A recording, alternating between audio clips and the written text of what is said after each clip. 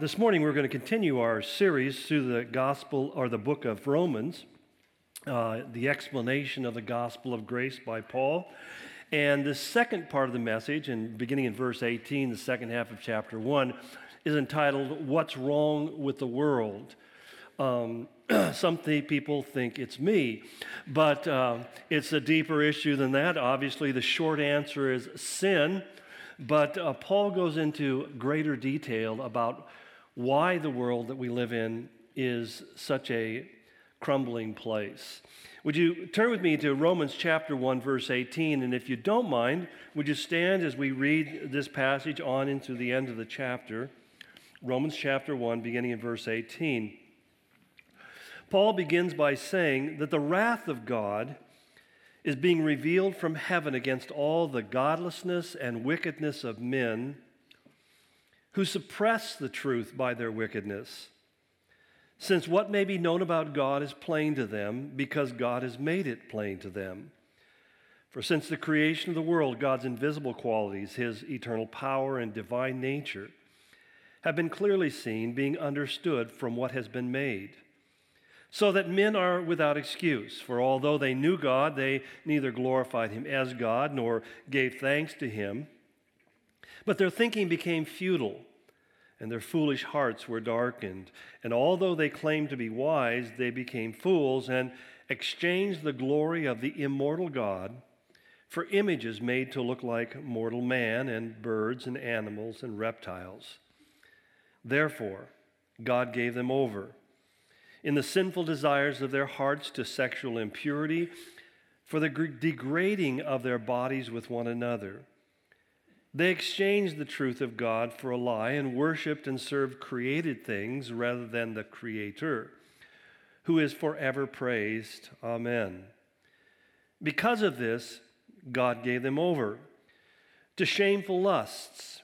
Even their women exchanged natural relations for unnatural ones. In the same way, the men also abandoned natural relations with women and were inflamed with lust for one another. Men committed indecent acts with other men and received in themselves the due penalty for their perversion. And furthermore, since they did not think it worthwhile to retain the knowledge of God, he gave them over to a depraved mind, to do what ought not to be done. They have become filled with every kind of wickedness, evil, greed, and depravity. They are full of envy, murder, strife, deceit, and malice. They are gossips, slanderers, God-haters, insolent, arrogant, and boastful. They invent ways of doing evil. They disobey their parents. They are senseless, faithless, heartless, ruthless. And though they know God's righteous decree that those who do such things deserve death, they not only continue to do these very things, but also approve of those who practice them. Let's begin with prayer. Father, I ask as we approach this very powerful passage of Scripture, that your Holy Spirit would be our teacher and our guide, that you would help us not only to see how this is being fulfilled in the world around us, but you also might help us to diagnose our own culpability, how that our own hearts are drawn away and become attracted to these things, Father. We pray for your counsel, your wisdom, Lord, your discernment. Lord, we just pray for your comfort and your help and guidance. We trust you for this in Jesus' name. Amen. You may be seated. Between verses 17 and 18, Paul makes a very sudden and dramatic, what I call a verbal pivot, if you will, all around a single word, the word revealed. And what he says in both 17 and verse 18 is that there are two things that have been revealed by God to mankind. And the word revealed is very important because its particular meaning is something that cannot be known until God makes it known. It's often translated as a mystery. It's something that is withheld. So he says there are two things that God has helped us to see and recognize that unaided by the Holy Spirit, it would just pass us without notice. And the first of these, in verse 17, is the good news of the gospel of grace, that righteousness comes by faith in Jesus Christ alone. In fact, later on, he ends the letter in chapter 16 by saying of this gospel, he says, which in past ages was kept secret, but now has been revealed, so that men did not see the grace and the glory of God in its fullness until Jesus came into the world and, most importantly, suffered and died on the cross for our sins. This is a grace that he tells us, and we'll dig into this deeper as we go on, but it's freely given to those who, by faith alone, have entrusted their souls to Jesus Christ. But then suddenly in verse 18, he turns to this second revelation, which really kind of underlines why this grace was so desperately needed. He says, because the wrath of God is being revealed from heaven against all the godlessness and wickedness of men who suppress the truth through their wickedness. Now, few would argue against the notion that we live in a severely broken and dysfunctional world. In fact, the conflicts of literally biblical proportions rage unabated around the world, lending a very literalness to Jesus' warnings in places like Luke 21, where he said that nation will rise against nations and kingdom against kingdom, and there will be great earthquakes and famines and pestilences in various places and fearful events. He adds, nation will be in anguish and in perplexity, and men will faint from terror, apprehensive of what is coming upon the world. That is a fairly accurate description of the way things are. And it's interesting that despite mankind's best efforts, wars continue to metastasize, hunger and poverty persists, oppression spreads, and the best minds are perplexed. But the question we have to ask, are these things the consequence of God's wrath, or is there something more at work here? You see, we most often associate God's wrath with divine actions that he takes on the earth. We think about Noah's flood or about the destruction of Sodom and Gomorrah, and when he says the wrath of God is revealed, we automatically assume that we're going to see the fiery finger of God reaching into our world and beginning to strike men and institutions and nations to bring their destruction. But if you are a careful student of Scripture, one of the things you begin to find is that God's wrath is first and foremost revealed not through his actions, but rather through his inaction. Not through his intervention, but his willingness to not intervene. It's often revealed not in what he says, but in his silence. I think about Micah the prophet, who was warning Judah about the coming invasion of the Assyrians and the destruction that was going to befall them in a call to repentance. And he warned them that if they didn't turn to God, he says, then they will cry out to the Lord, but he will not answer them. And at that time, he will hide his face from them because of the evil that they had done. So the judgment God was said would come upon them was not that he would strike them, but rather that he would not stop the Assyrians from striking them. Rather than restraining evil, Paul said in the end times in 2 Thessalonians that God would simply stop restraining and he would step out of the way. This is his initial response to mankind's repeated rejection of his will and our choice to exclude him from our lives both publicly and privately. So that in the passage that we read, we find Paul 3 times explains God doesn't give it to us when we deserve it, but rather he just simply gives us over to our heart's desires. And what comes is a cascading series of negative and self-destructive consequences, which he lists in order of idolatry, immorality, and ultimately total depravity. This is what is revealed from heaven, not from bolts of lightning, but from really the enlightenment of his word. It's statements like Galatians 6:7 and 8, where Paul warns, he says, "Do not be deceived. God will not be mocked. A man reaps what he sows. The one who sows to please his sinful nature, from that nature will reap destruction." Where God simply says is, "I will let you inherit the consequences of your choices." I think that one day, possibly when we're standing before the presence of God and we have the opportunity to view the panorama of our lifetimes, we will be amazed, hopefully with wonderment, at how God's hand had been present and intervened in our lives on repeated occasions and often unnoticed and unappreciated and unworshipped.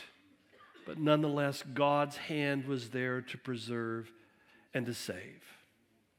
I remember one particular point in my early ministry where I experienced 3 occasions within a very short period of time where my life should have been taken. And I came within inches to death. I remember one time I'd run out of gas and I was riding a bicycle with a gas can to the gas station and my pant leg got caught in the chain. It was on a busy street in downtown Denver and I flipped head over the top of my handlebars, crashed down on the sidewalk, and as I lay there I could feel the breeze of the car's tires whisking by my face. And I had to sit there and say, "Stop, don't move. Think before you roll in any direction." And I remember getting up from that thinking, man, that was like just a hair's breadth away from death. Until not much longer, I was working in a junkyard and I was sent out with a tow truck to pick up a car. By the way, I had never operated a tow truck before. And I was to hook up this car, and so I put the hook on the front and chained it up, and I was winching this thing up to the back of the truck, and the hook came loose, and that 25-pound hook came swinging back and just went right across my nose. And I thought that thing hit me and my head would have been crushed, and that would have been all she wrote. And not long after that, I came in contact with a junkyard dog in our junkyard where I worked. It was one of those jobs you hate to move on from. It was $1 an hour that kept me there.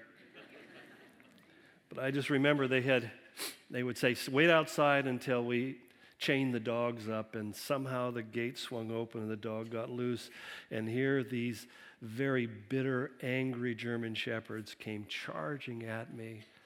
And it was the strangest thing. The dog came running right up to me. Ah! Smelled my leg and ran away. I don't know if it was the urine smell in my pants that scared him. I don't know if he said, "This territory has already been marked." God knows.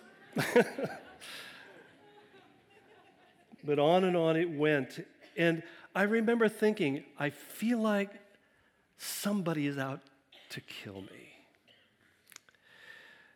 Well, it was easy for me to look back and say, it's obvious those kind of things happened when my wife and I were driving home from a Sunday afternoon shortly after that. And I had this really, really cool 57 Rambler station wagon. It had a Chevy 357 in it, so the thing could really clip. And I'm racing down the highway and the freeway and all over town. And as we come, and I'm slowing down, driving up to the front of the little house we lived in, one of the tie rods came loose and the front tires spun around. And we just kind of came to a screeching halt. And I was thinking, moments before, we were cruising at 70 plus miles an hour on the freeway. And if it had happened then, there would have been no survivors. We had no seat belts. My wife and I and my baby would have been dead.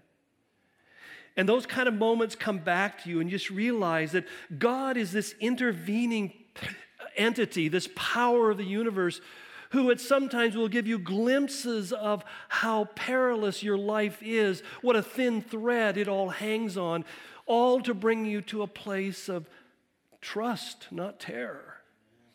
I'm in God's hands, that He is the keeper of my soul as well as my life. Because actually, all evil is essentially nothing more than the absence of goodness, the absence of God's good and kind and gracious and undeserved intervention in our lives. It's not simply because we're all sinners that God is angry. I mean, clearly we're all sinners. No one in this room, I hope, would honestly deny it. If you do, I'll ask somebody who knows you, and they'll tell the truth. Scripture clearly declares it. Romans 3, we'll see, Paul says in verse 10, there's no one righteous, not even one. All have sinned, he says in verse 23, and fall short of the glory of God. And he tells us we are sinners not simply because we have sinned. Scripture informs us that sin is actually a congenital birth defect of our souls. Psalm 51:5 declares it. I was sinful at birth, sinful from the time my mother conceived me, that I sin because I was born with this DNA of sin in me. And that sin manages to pervade every moment of every life. It infects every one of us, and it comes in contact with everyone who comes in contact with us, so that not only are we the victims of sin, but we all are guilty as well of having been victimizers of others because of our sin. The very thing he says in the last verse, that not only do we do those things, but we find pleasure in those who likewise join us in our behavior. And I don't mean just simply drugs, sex, and rock and roll, but just envy and hatred and jealousy, slander, gossip, backbiting, rumoring, and all the rest. We find a certain companionship in those kind of behaviors, often not realizing that those unions are knit within the pits of hell long before they ever came into our own hearts and minds. But what most grieves the heart of God isn't that we are sinners. What really grieves the heart of God is our pursuit of its pleasures, even when we know it's not wrong. That when rather than owning or admitting our sinfulness, our tendency is to embrace what Paul refers to as godlessness and wickedness, which has the effect, he says, of suppressing truth and its expression in the world around us. What do those words mean? Well, godlessness, it refers to an irreverence, a disregard. I used to always illustrate it when Pepsi had a commercial 7-Up had a commercial, they called it the Uncola. You know, it has no cola, never will. And ungodliness just simply means that God is not a factor. Ungodliness doesn't simply even need to deny that God is there. It just simply says, He's not a factor. I don't need to think about God. I don't need to weigh Him into the decision-making equations of my life. I just simply make my decisions as I want to make my decisions. And by default, I declare myself as God. I usurp His role as the decision maker ultimately of my life. It's no longer a matter of, but what does God want? It's just a matter of, what do I want? So that godlessness doesn't have to be some rabid atheistic rant or rage. It just simply is living my life, making decisions without thought at all about God. That wickedness means acting without regards to God's will. It's not only saying that God's not a factor, it's even worse. God doesn't matter. If He doesn't like it, it doesn't matter. Because He's not going to do anything. He's not going to respond. I'm just going to live my life, and if He's there, so what? he's addle-minded and beyond concern. I will simply just do the things that matter to me in the way that I want. And the sum effect, Paul said, of that is it leads to a suppression, literally to repress or to hinder, to render inoperative, really the will of God, the way of God. The Message puts it this way, that it puts a shroud over the top of it.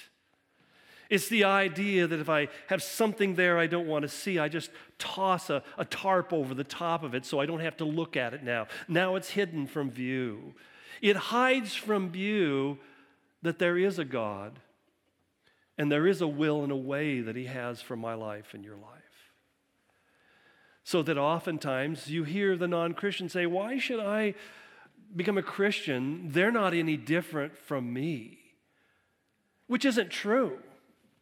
If you are truly a follower of Jesus, your life is vastly different. But when I, as a Christian, live my life in the sense that really God's not the primary decision-making factor in my life, and when I simply say whether I follow God or not, it really doesn't matter, then I have put a shroud, a covering, a tarp over my testimony, and I have resultant is I have suppressed the truth of God. And then Paul proceeds to explain the ways in which this happens in our world. And I put it in really 3 steps. He first of all, I would phrase it this way, that we deny the undeniable. We deny the undeniable. He says, what may be known about God is plain to them because God has made it plain to them. For since the creation of the world, God's invisible qualities, his eternal power and divine nature have been clearly seen, being understood from what has been made, so that men are without excuse.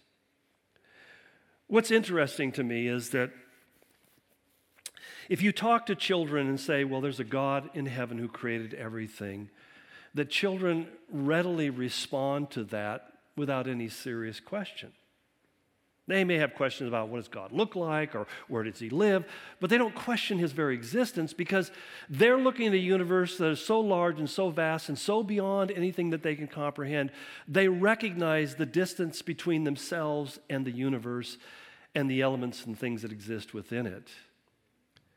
And teachers often find, educators find, it's very hard to teach evolution to young children because it seems so irrational and illogical. In fact, what we find is as we become older, we really have to strain our brains. And so you look at these presentations, these displays of evolution, and it shows this very concise, orderly row of evolution. It starts with, I remember the Museum of Natural History in Denver has the horses, the little tiny horses, and they get bigger and bigger, and the skeletals get bigger and bigger until you get to the end to the modern horse. And you look at it and say, that's so impressive, until you discover that that doesn't exist anywhere in the world. That sometimes the big fossils were found on a lower level than the small fossils. That really what this display, this diorama becomes is a creation of men who want to present things in the way they should be. And you begin to realize that when you have these lists of different geological discoveries, that the Pekin man doesn't really exist because even though he was supposedly dug up and discovered, he's never materialized himself in the physical world. That Australopithecus is really a partial jaw that was found with a boar's tooth, and they put them together and said, well, this is what he looked like. And you see these pictures of ancient people, Australopithecus, and all these different characters, and they're designed and they're pictures of them, and we're just sitting there going, and yet we have no idea whether they had hairy bodies. These are artist conceptions, and yet people embrace them because they're presented in such a linear fashion that we think, well, who in their right mind could deny the scientific veracity of all of this information because somebody with a bunch of letters behind their name told me it's so. I have letters behind my name. A, B, C, D, E, F, G, and I'm all of them.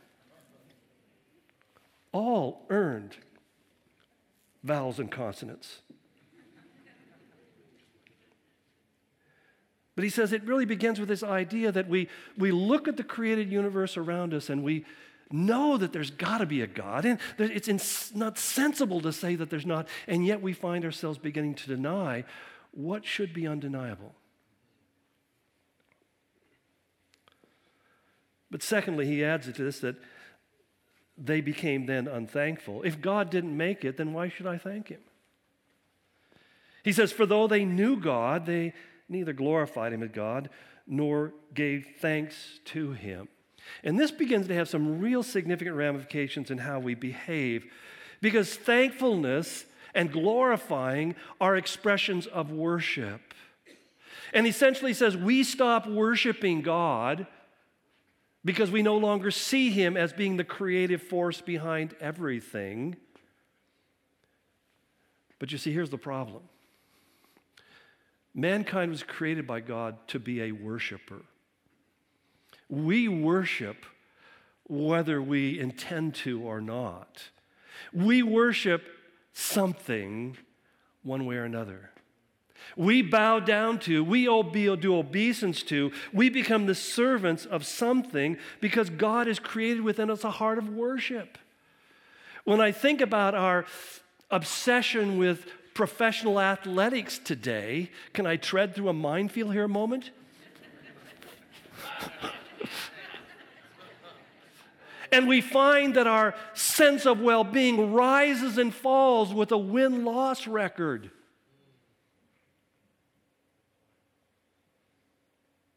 What are we worshiping? I'm not saying don't watch the game just because I can't. I'm not bitter. Jealous? Yes, but bitter, no. Not yet. But you understand that there is this dynamic within us that God has created, a heart that yearns to worship something greater than himself. Even if it be beast mode, it's something greater than myself that I want to worship and look up to and adore and be thankful for. And God says all of that becomes a replacement for me when it becomes to become the foundation of your identity. It becomes what defines you, that it controls your moods and your emotions and your passions and your drive. It's like a gentleman telling me, I can't read the Bible. I just can't remember it. I read it and I don't remember it. And I said, did you catch the game last night? Oh, yeah, man. And he starts reciting to me all of the plays and the scores and where the different players are at and what their record is. And all he's going through. He can remember every detail. And I said, you know what the difference is? That's important to you. You believe that gives your life value. That makes your life worthwhile and important. That's why you remember it. We remember the things that we think are valuable and critical, and we forget. Through a natural sorting process of the brain, we forget and cast aside the things that we think are non-essential. You see, I find that you remember what the Bible says when you believe that it is essential. You worship God when you realize that your very life is sustained by him. Amen. And you become a worshiper of God because it's just a natural thing that a person who is thankful does. Amen. But he goes on to say that instead they replaced the Creator with objects of their own creation, and this is called idolatry. That the works of my hands, in essence, take precedent over the works of his hands. And essentially, we end up actually worshiping ourselves, the things that we have made, and we begin to follow our own appetites rather than his will. And he goes on to say that their thinking becomes futile and their foolish hearts were darkened. And although they claimed to be wise, they became fools and exchanged the glory of the immortal God for image is made to look like mortal man, and birds and animals and reptiles, Seahawks and ravens. And you've just experienced why I spent half my elementary education in the principal's office. I just couldn't keep my mouth shut. But really, what is it about? There are really three gods that people bow down to. One is power, one is possessions, and the third is pleasure. Those are the evil goals that take hold of our lives. To have the power to control my world, my destiny, my ambitions, my desires. To possess the things that I think will complete me and make me of value and worthiness. To experience pleasure, or just simply not so much even we think about pleasure in its darkest form, but just pleasure in the sense I do what pleases me.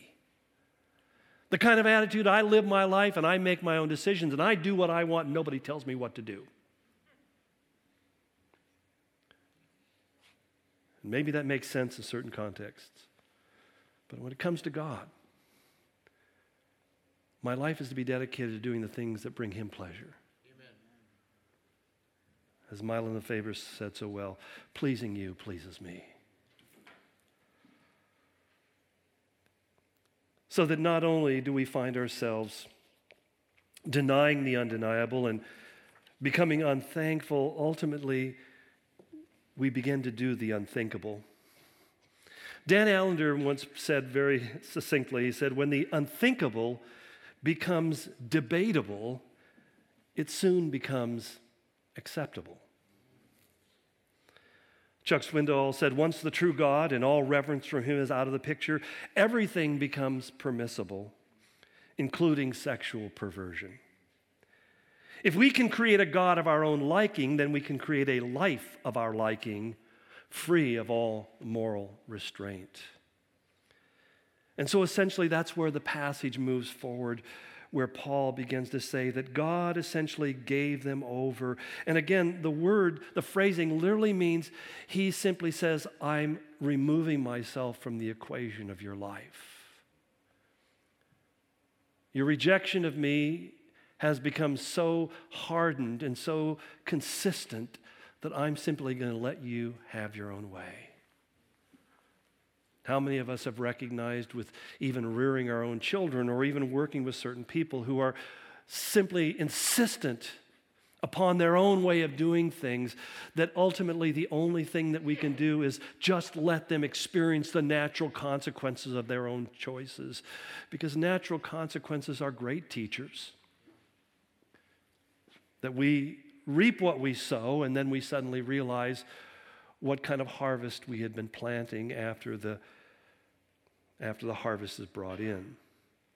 And again, he lists three things that he says God gave them over. This phrase repeated over, and God gave them over. First of all, the issue of idolatry. He says he gave them over to sinful desires of their heart, to sexual impurity. In Paul's world, this was really entangled in the idea of the worship of the gods of the idols in their cities. The word that is used, epithumia, in the original is, Barclay translates it or interprets the meaning of this word epithumia, or impurity, sexual impurity, as the passionate desire for forbidden pleasure, leading them to do nameless and shameless things, immersed in a world unaware of God. We don't like to talk about it, but we live in a culture, in a world that is immersed in sexual impurity. It's a mouse click away. And it is nameless, and it is shameless. As I was following the news and kind of surprised that the pornographic film and print companies are going out of business because people can get it free online.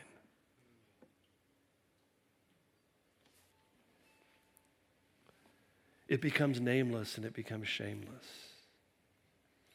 And what it leads to, he says, is the degrading of their bodies with one another. Atemadzo, the word here is an interesting word. It means disrespecting or shaming and dishonoring your own body.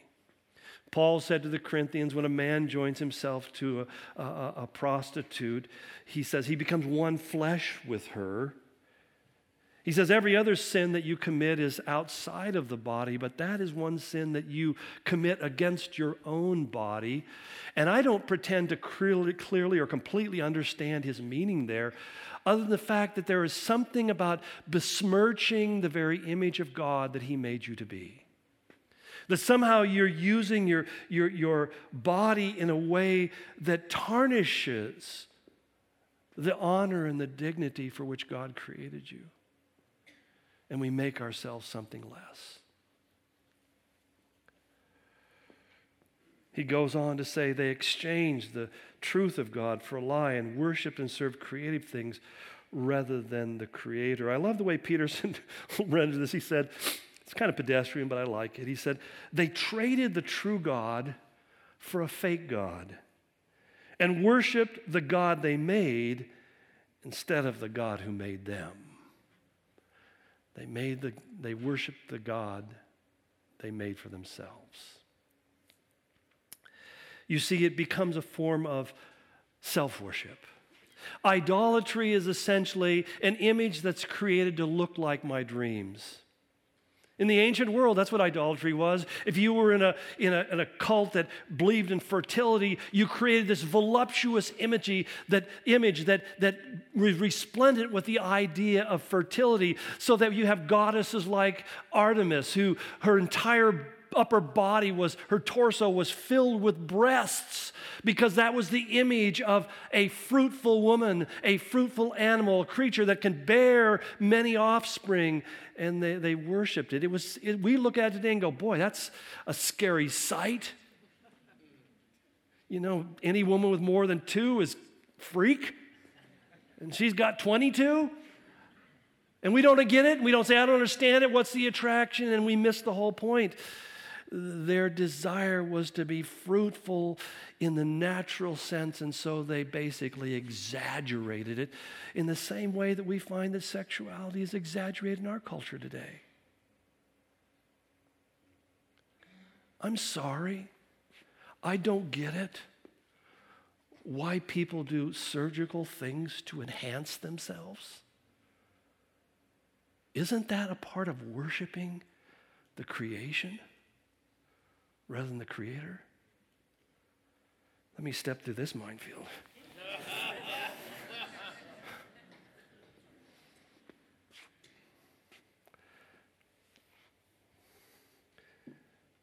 That he says once they go there, the second level, he says, God gave them over to shameful lusts.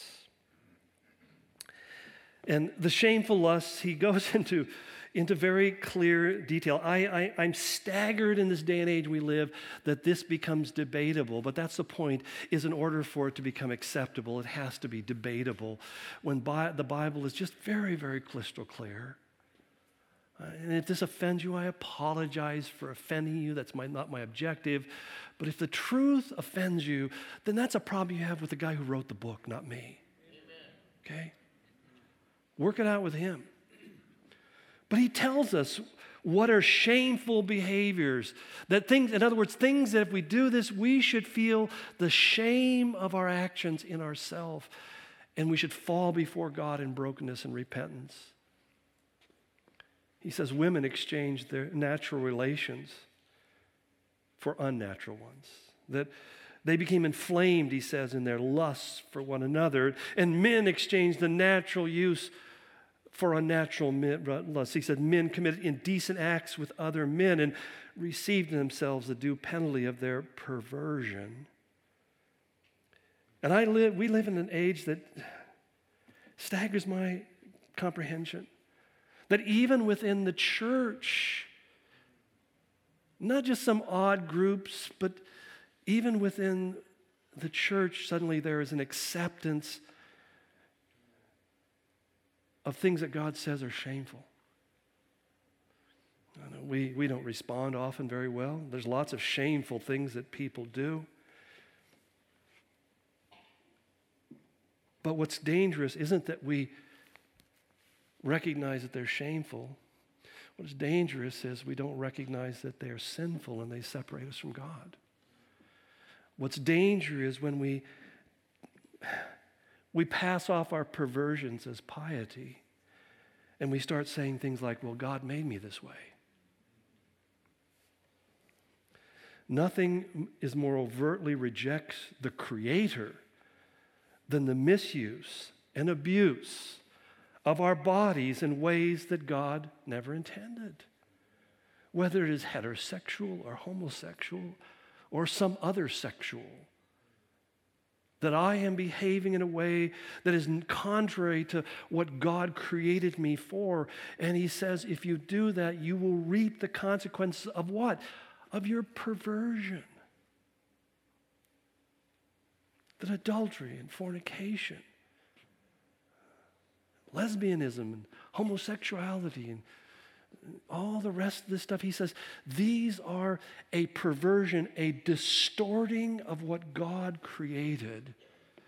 And he says what that does is it suppresses the truth of God so that men no longer see the clear testimony of God. That God is no longer clearly revealed and evidenced in that which creates him. That those who are created to bear his image and reflect that image into the world no longer do so because it's being covered by something that distorts the image. So that finally he says the third stage is God just gave them over to depravity, to a depraved mind. And what we understand is these things are not the mind of God, but they come from depraved minds. He says they do what ought not to be done. The word depraved here is our closest English equivalent is the word reprobate. That's the way the old King James translated it. And reprobate is an interesting word because it actually comes from the mining industry. That when they would dig the ore out of the mountain, the gold doesn't come out in neat little nuggets or clean little bars. It is veins that are intermixed with all sorts of different kinds of stone and rock. And that has to be boiled down, has to be smelted. It has to be put into a cauldron and heated to 900 degrees centigrade, 2,500 degrees Fahrenheit to be able to make the rock melt. And as it melts, it's the impurities that rise to the surface. And they clean away the impurities, and they do that over and over again until they can say it's 99.9% pure. Or as a silver smelter said, we know it's pure when we can look at the ore and see the reflection of our own face in it. But silver and gold and others were called reprobate when there was so much impurity that wasn't worth the effort to smelt it any longer. There was just all rock, so little ore that was in it, it wasn't worth the time, the money, and energy that it took to heat it up and to purify it. And so they just simply said it's not worth investing in any longer. It's been completely consumed by the corruption around it, and it's just tossed out as being of no value.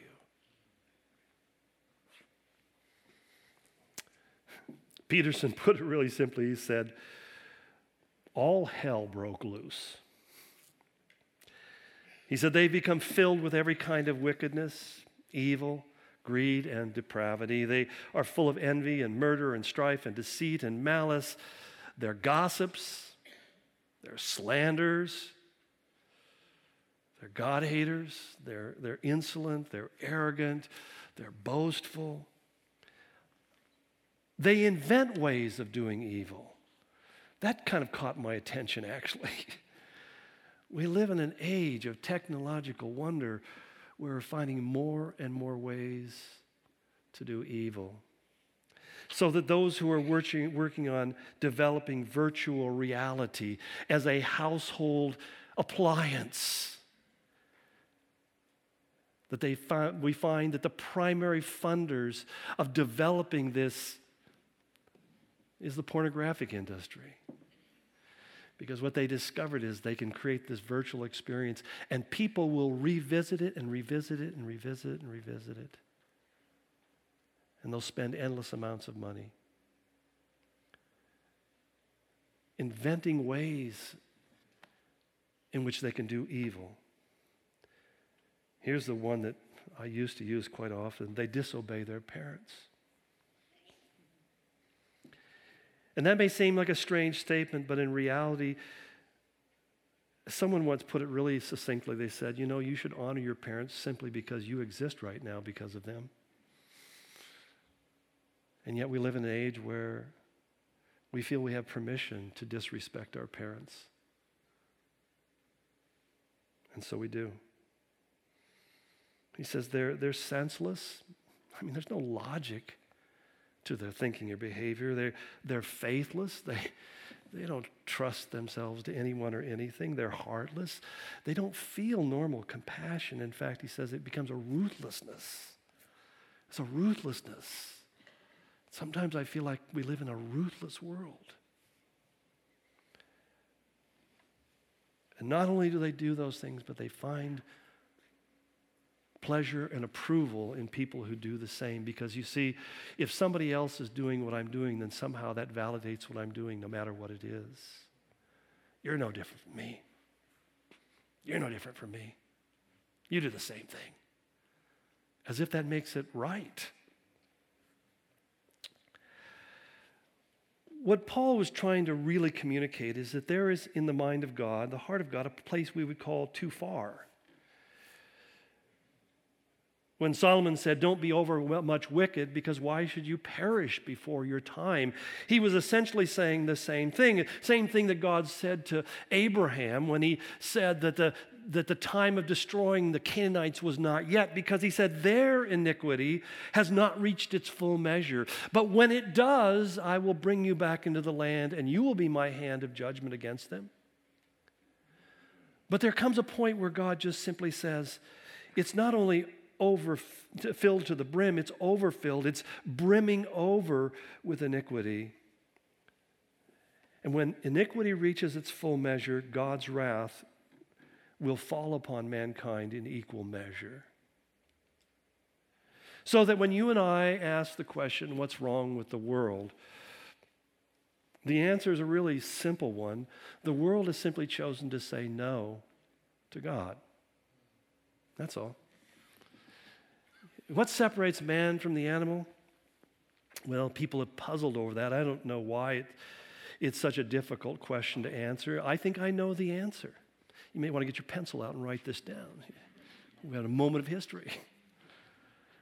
The difference between me and the animal kingdom is that God has given me a sovereign capacity to say no to his will. My dog cannot say no to God. My dog has a hard time saying no to me. His orientation is to please me and make me happy. No. But man has this unique capacity that we can say no to the God of the universe. And we wonder, why would God do that? Well, because it also gives me the capacity to say yes. Amen. And the question you and I have to ask ourselves, are we yes men or no men? We take pride. I'm no yes man. Well, I think that's good if you're just simply saying yes and puppeting what other people want and you're a people pleaser and all that. That's unhealthy, and you're going to have a lot of problems in your life because of that. But if you're a God pleaser and you say yes to God, you'll find that often that doesn't please people. Amen. But it pleases him. Because God created you to say yes to him so that he might have pleasure in you. And isn't that the essence of true fellowship and relationship? Yeah. Hopefully in a few weeks I'll get some time off and I'll visit my grandkids in Seattle and Nashville, and I'm really looking forward to that. You know why? Because just being with those kids brings me pleasure. And God has the same orientation about you and me. That when we say yes to him, he has the pleasure of being with us and us being with him. that Jesus said in his great high priestly prayer in John, that we may be one, that they may be one with us, even as I am with you. That we might have that unity of fellowship with the Father and with his Son, Jesus Christ. Let's pray. Father, I pray that your Holy Spirit would be compelling in our lives. That your voice would speak with so much force and so much more clarity than all of the other sounds that there are in this world. We live in a world constantly, a cacophony of calls and chaos and confusion, things that seek to draw us away, Lord. And yet, as Solomon said, that wisdom stands in the high places of the street, and he calls out, and he says, "Oh, simple ones, oh, simpletons, turn away from your folly. Learn wisdom." God, I pray you give us hearts of wisdom. You give us hearts of discernment, hearts that have insight. Lord, that we would understand that there's a downward spiral, an avalanche that can take hold of a life as a culture collapses under the weight of its own sinfulness, and we can be pulled right into it, not recognizing how it draws us. It all happens because we stop worshiping you. It all happens because we begin to make pleasing ourselves the most important thing in our life. That we pick a church because it makes me happy to be there, instead of saying, God has called me and it pleases him that I worship with these people. We choose a job based upon how it will forward our careers when we don't ask God, is this your will for my life? We choose a mate because we want them to serve us, instead of saying, God, how can I serve you in this marriage? And on it goes, Lord. We really think it's all about us. We celebrate Christmas as if it's our birthday. And every other thing in our life becomes all about us. And God, you said you created us for you. You are our Father.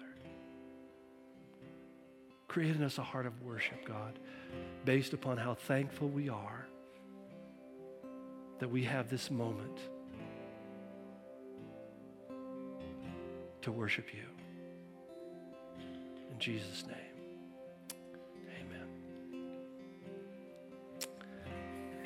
As we continue on for a few more moments in response to the Holy Spirit in our lives, I trust by faith that God has spoken to you in some particular and important way, and that you not simply move on to the next thing on your day's agenda, but you take a moment to just sit back and really ask God, Lord, what do I need to hear? What in this is for me? Where is it I need to really begin to worship you and be thankful? These elements that we take every week, we invite you to participate. Speak to something that we should be overwhelmingly thankful for, that he died on the cross so that my sins could be taken from me. And that I can have be righteous in God's eyes. And that I have the promise of eternal life. I encourage you to approach the elements with that heart of thankfulness, God. Thank you, Jesus, for forgiving my sins. If you don't know Jesus, there's nothing we want more than for you to know him, so that you can break yourself out of this cycle of destruction that men are drawn into. That you can have the Spirit of Christ living inside of you, and he will give you the power that we talked about last week, the power to live a new life. That won't come from your willpower, but it can come from his. I'll be up front. There'll be some folks in the wings over here. Be glad to pray with you. They'll pray and ask God to bless you. I'll pray and ask God to bless you, and I may even bless you with a little virus as well. But nonetheless,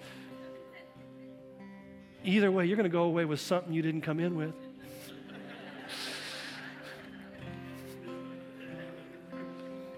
But respond to the Lord